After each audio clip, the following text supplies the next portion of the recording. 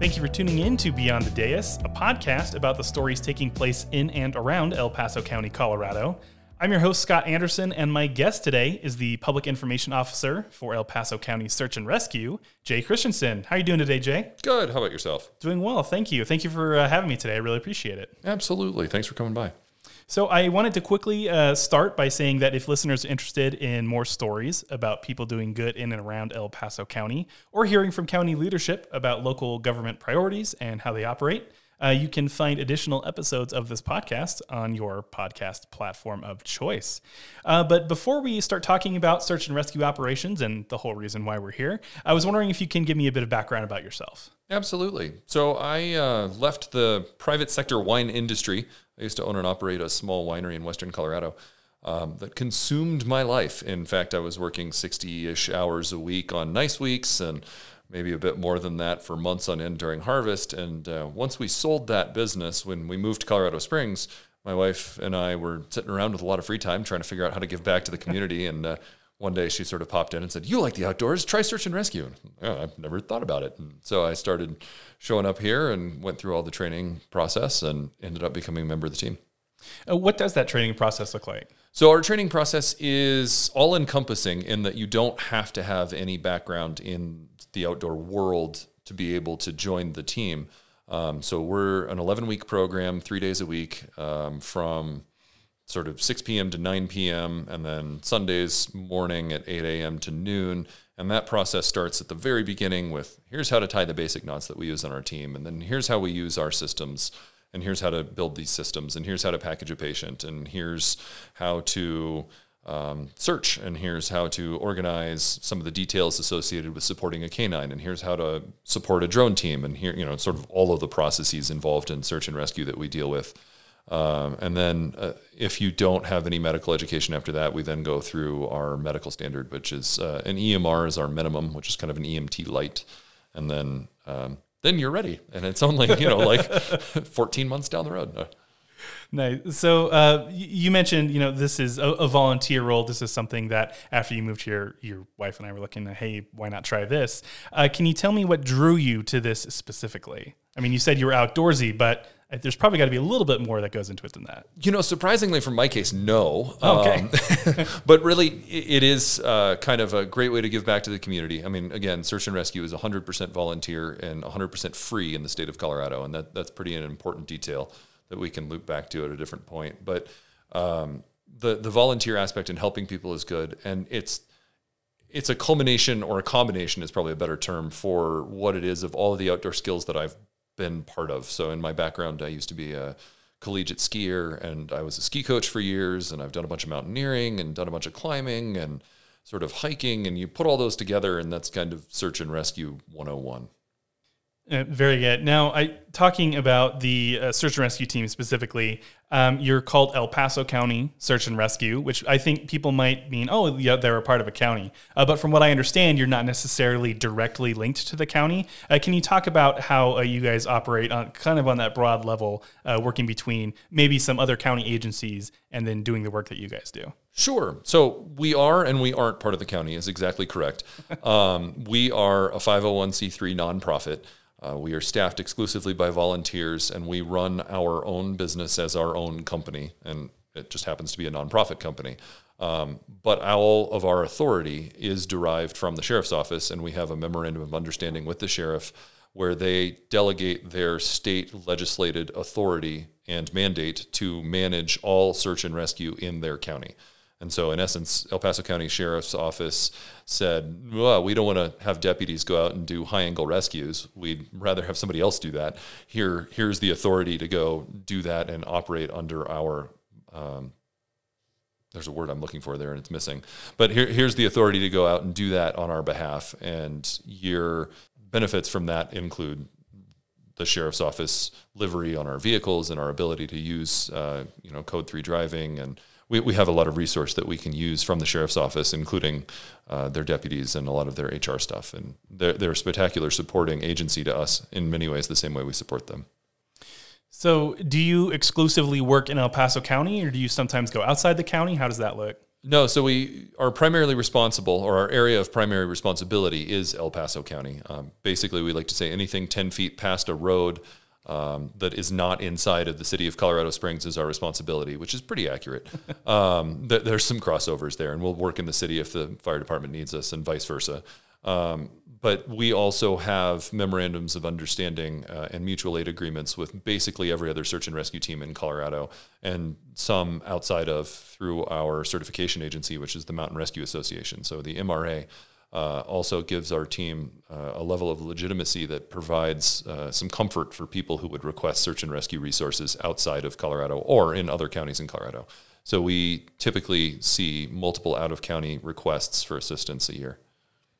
So you mentioned before how it's not just the humans that work this, it's also animals. You have dogs on your team as well. Can you talk about what that's like working with animals, with the dogs on the team, and how that might make things easier or more difficult in some circumstances? Yeah, correct. So we are one of the larger canine search and rescue teams in Colorado. We've got, I think, 10 search and rescue dogs on the team right now. I happen to have one myself. Because again, it's all volunteer. They are our pets. That it's not like an issued dog that you then have to get rid of, like in the police world. So they're our pets. We do their vet bills and we manage all that ourselves. But we also spend an inordinate amount of time training them, and we go out with our dogs frequently to go support missing person cases, or in some cases we can do cadaver work with the dog. We can work with evidence searches depending on what the call is for. So just recently, the team here took part in the Defender Service Awards. This is a national competition where you guys placed second amongst those who entered. Can you talk to me about that competition, what it was, and what that recognition means for the team here? Yeah, absolutely. So primarily, the Defender Service Awards were put together by Land Rover as a way to give vehicles that were capable to groups that needed them, is probably the best way to look at that.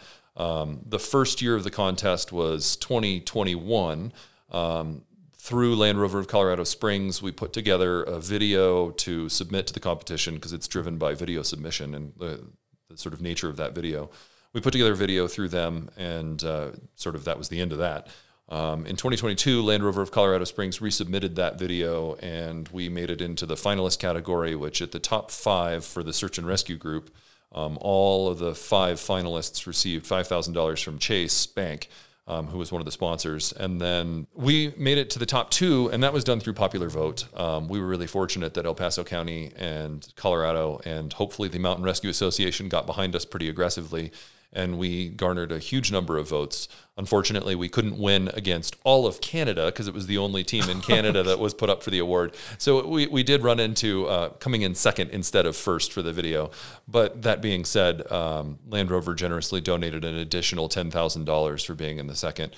Wow. And I believe that also came from the sponsor, both Chase and Pelican. So we were pretty happy about that. So the $15,000 that we won is going to go into our operational budget and probably facilitate some more of our vehicle-oriented stuff. Yeah, and what does that recognition mean for the team? I mean, again, this is a group of volunteers that come out and do really this is not an easy volunteer job, I don't imagine. So, you're spending a lot of time, you're training dogs, and, obviously there's a lot of time that goes into that. What does something like this mean for people who are taking time out of their normal lives, their everyday lives, to get recognized on that kind of scale? Yeah, I mean, it is validating and it's nice, but primarily I think search and rescue folks don't do this and don't spend the amount of money we all spend to buy gear and manage our own equipment. And we always joke it's the most expensive hobby you could possibly have. And that's not necessarily wrong. But as far as the benefit to the team, yes, the money is beneficial to us and that's great, but the awareness that it brings to search and rescue for the people who might call us is much better. And realistically, that's the biggest thing that comes out of this, is that there's a common misconception that search and rescue is a very expensive process, right? I fall and break my ankle in the wilderness and it's going to cost me $50,000 to get home. And I can buy an insurance card through the state of Colorado and I'll get rescued. This is all wrong. Every detail is incorrect. If you fall and break your ankle in the wilderness and you somehow get a message to search and rescue, it is 100% free. It is covered by our volunteerisms. We do not charge for that service whatsoever. If you have like a Corsair card or a hunting license or one of those things that donates to the SAR fund and we know about it, we can ask for reimbursement for expenses related to your rescue, but that's not a primary drive. It's not part of the finance. It is truly a free service. And so bringing awareness to that, and hopefully some people doing some research out of the amount of votes that went into this and the amount of people that watched the videos and the amount of people that sort of researched us on our website and things like that, getting that process and awareness out there so that our service is used by people that need it is really important. So I think a number of people, and me included in this, find search and rescue operations fascinating by their very nature. You guys are out there any time of day, any weather conditions, you're out there helping people. Can you share a couple of stories of your time here with search and rescue and just what that looks like for you? Yeah, I think search and rescue has really highlighted the versatility of El Paso County's weather really nicely. One of the early ones that jumps to mind when somebody says, tell me something that you've done in search and rescue that's wild and different is the bomb cyclone. So we own 2 Tucker snowcats, and we are basically the only emergency response agency in town that has snowcats that operate in sort of our space. And so we get called to go drive snowcats around and rescue stranded drivers. And in the space of 48 hours, we had 237 calls. And I spent basically 20 hours in the front seat of a snowcat driving around on normal roads and driving over the hoods of cars. I didn't actually drive over the hood of a car, but it sort of felt like it. Right. That was really kind of wild and different and strange, not what I expected. But then you have the traditional missions too. We had one that was in the media last winter where a gentleman was climbing Pikes Peak and his service disappeared, or he disappeared from communication, and his last claim was pretty concerning to his family, so they called us. And it had just snowed 8 inches and was 4 degrees and 60-mile-an-hour winds, and so air assets aren't really viable. And we climb down Pikes Peak and grab him and walk out. And, it's exactly what you imagine. You make that sound a lot more simple than it probably was.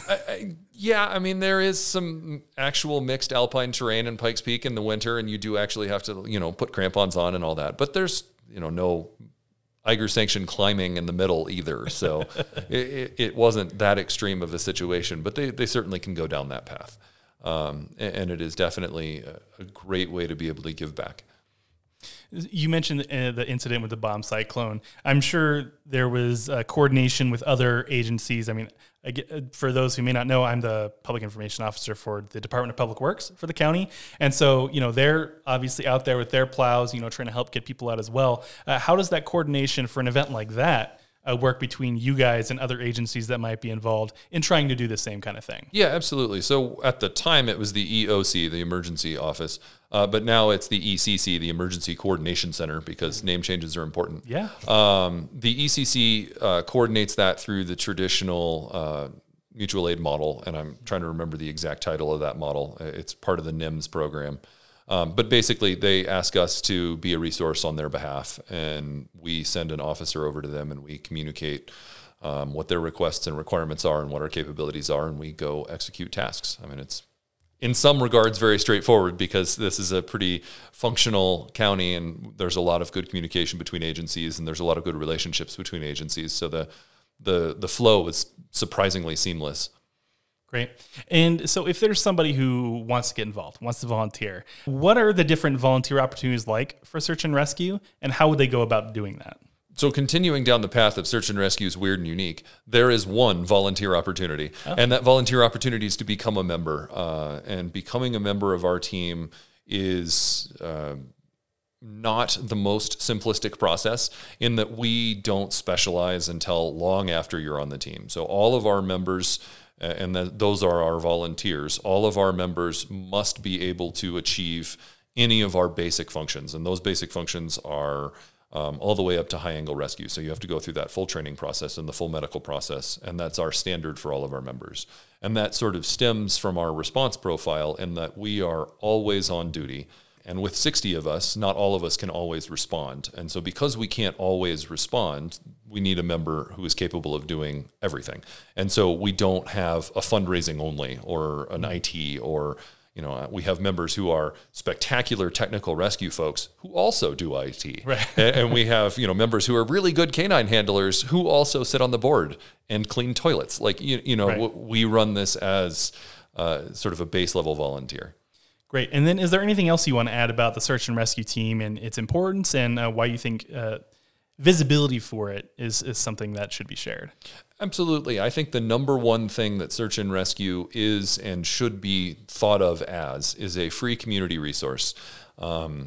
If you are getting yourself in wilderness trouble of any kind, it is absolutely critical that you start search and rescue early. And that gives us the ability to mitigate larger situations that will show up from delay. And that's definitely one of the biggest things that we like to put out there. The other one, of course, is that we are actually a nonprofit. So we do all of our own fundraising. Most of our fundraising is done through grants and donations. And so we as members are not earning anything from this other than the satisfaction of saying, cool, that was fun. Right. Yeah. And so if there is someone who needs to contact you guys, what are the best ways to get in touch with you? Search and rescue is really cool. Dial 911. And then if you are something that is in our jurisdiction or that requires our use, we will absolutely get dispatched to you. We actually have one on-duty coordinator who is legitimately on duty all the time. And we rotate through that position. We respond to dispatch. We're paged by them when there's a call that's appropriate. So we're on the dispatch plane there. Great. Well, thank you, Jay. I appreciate you taking the time today. This was very informative. And again, I think search and rescue is one of those things that people just kind of think is really fascinating by its very nature. So thank you for sharing some insight for everyone today. I appreciate it. Absolutely. Thanks for having me. If you're interested in listening to additional episodes of Beyond the Dais, you can search for us on Spotify, Apple Podcasts, Google Podcasts, and Amazon Music. Thanks for listening, and we'll see you next time.